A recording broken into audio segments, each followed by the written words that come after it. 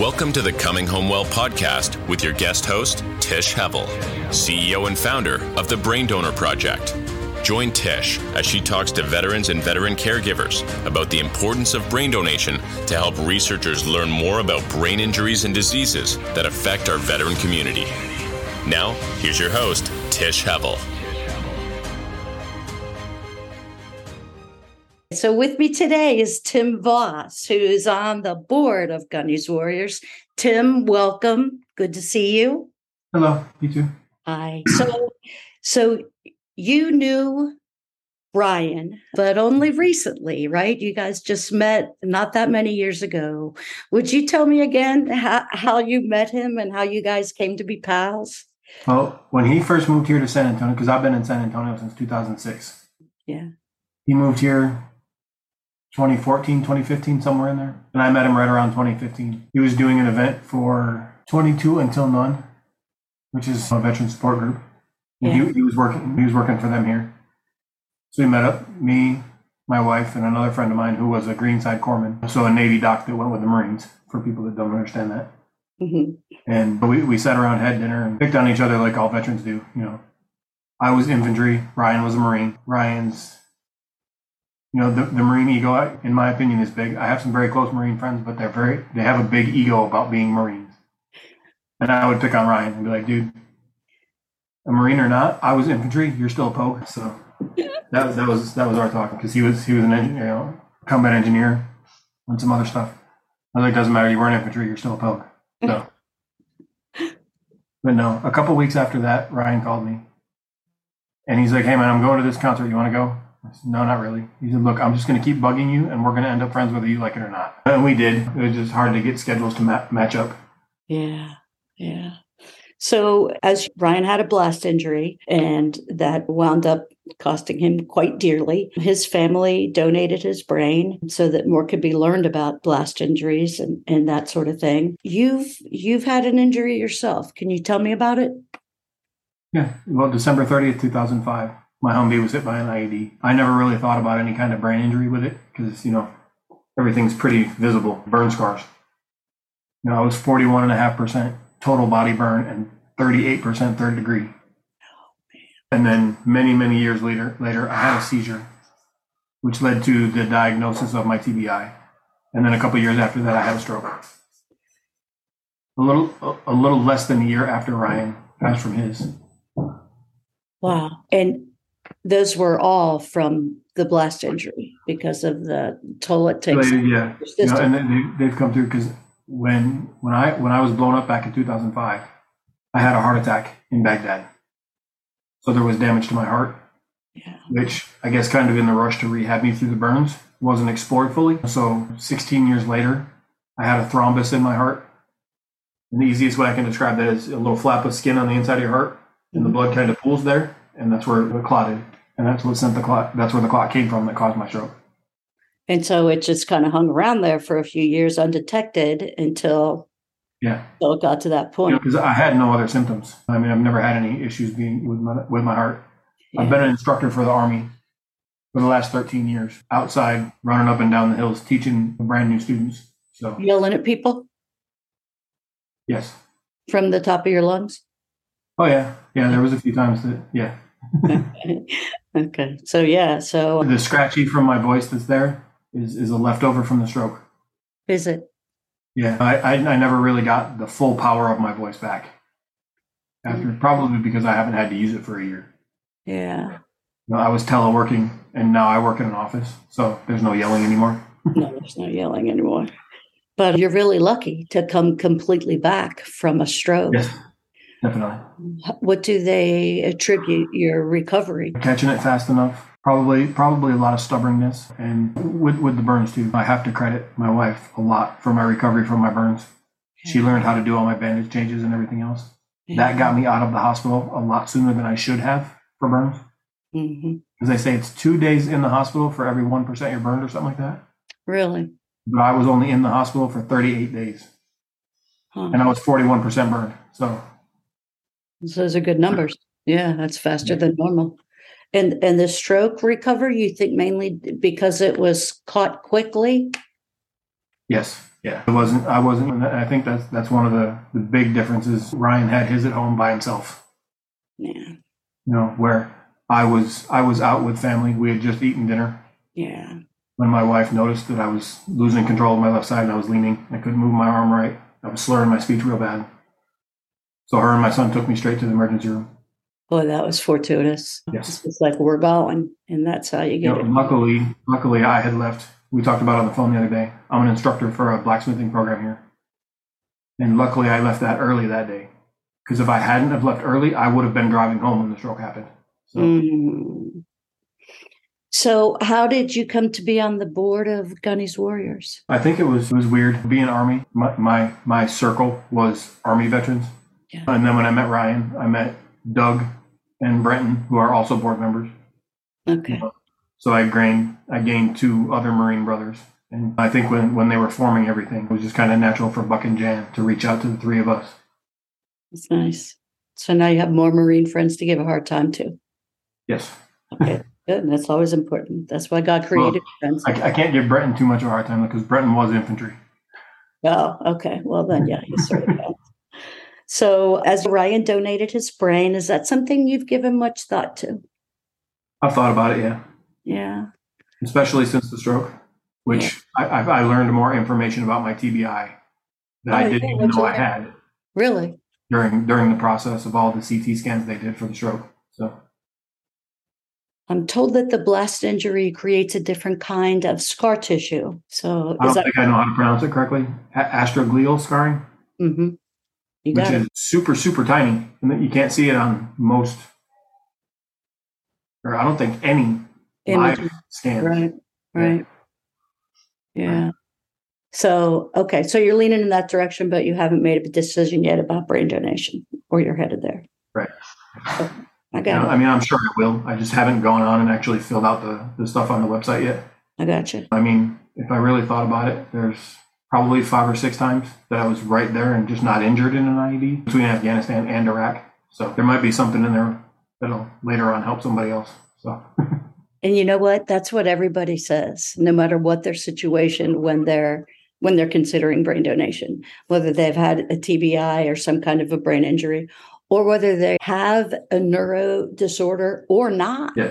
It's amazing. And I played football in high school. Yeah. And I'm from Buffalo, New York. Right. There's lots of times that I slipped and fell on the ice and banged my head off the street. So. Oh man, you probably put it through some things, right? Yes. I hear you. But it's amazing to me how generous people want to be when they feel like they can do something to help other folks. Yeah. Ryan always used the word tribe, describing his friends and people. And I think that's a big thing that veterans look for when you get out, because the civilian world is not what you grew up in. Yeah. So you spend a lot of time searching for your tribe, the people you relate to. Yeah, I hear you.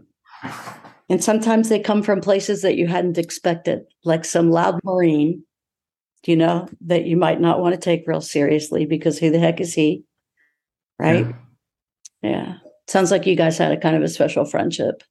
We did, yeah. And we argued about everything. Yeah. As you should. Yeah. Yeah. There was a period of time he lived here with my family for about 3 months when he was going through a transition period of his own. Yeah. So.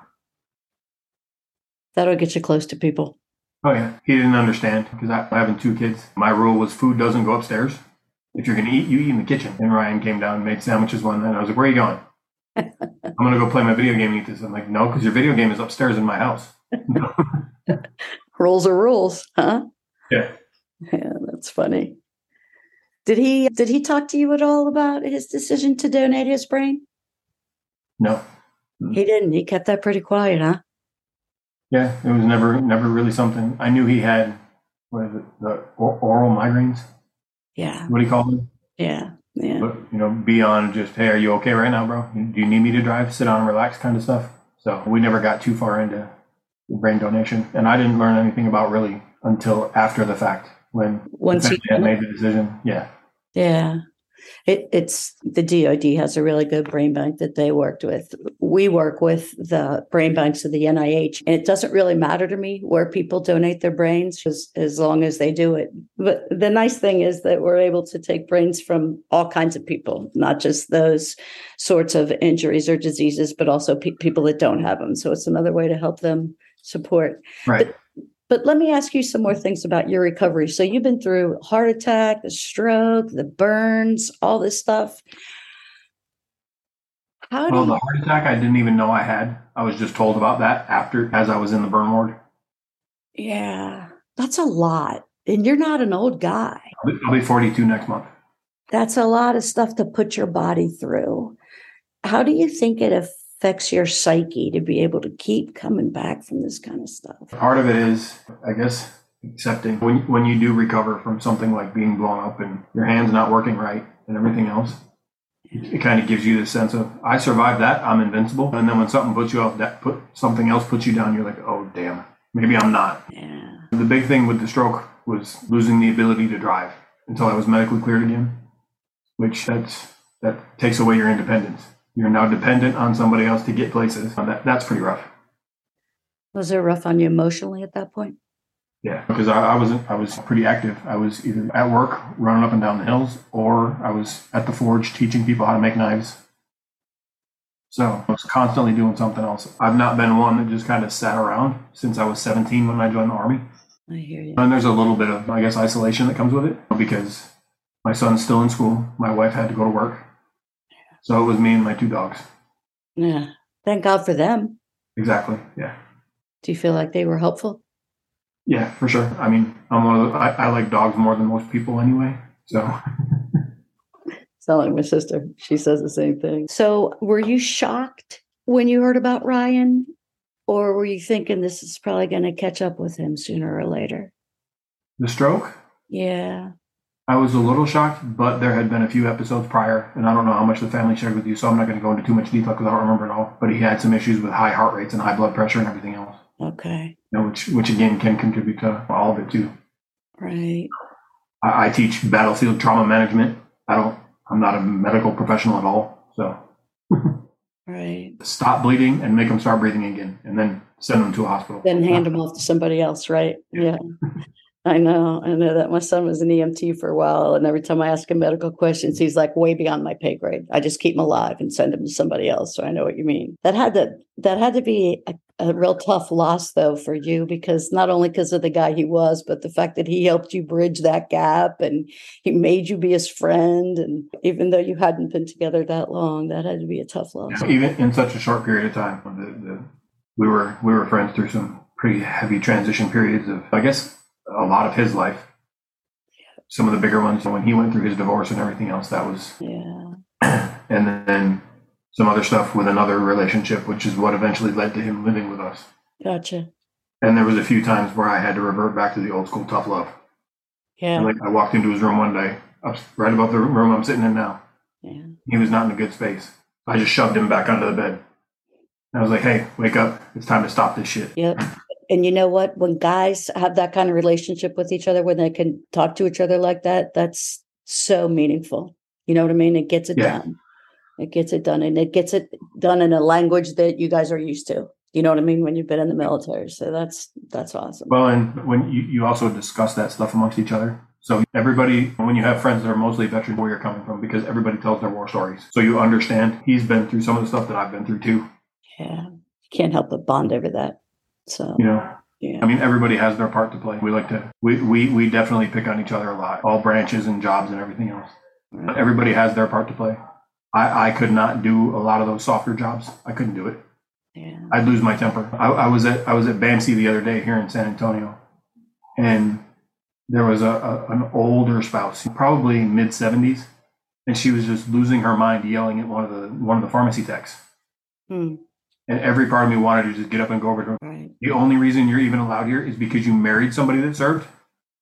Get out. But I know it's hard to not do that sometimes. She finally calmed down a little bit. So yeah, I get one of the pharmacists came up and he's like, "Hey, I'm Dr. So-and-so," and that calmed her down because she felt like she was talking to somebody important then. But she didn't want anything to do with the pharmacy techs. It's a shame. That's a shame. Well, Tim, I'm glad I got to know you a little bit here. I appreciate you sharing your feelings about Ryan. I get the impression from his family and a lot of other people that he was a really special guy. I'm glad he touched you the way he did. It was intense. I mean, that was one of the things, at first, it's like, whoa, step back a minute, guy, calm down. Because I'm 6'3" and 250 pounds.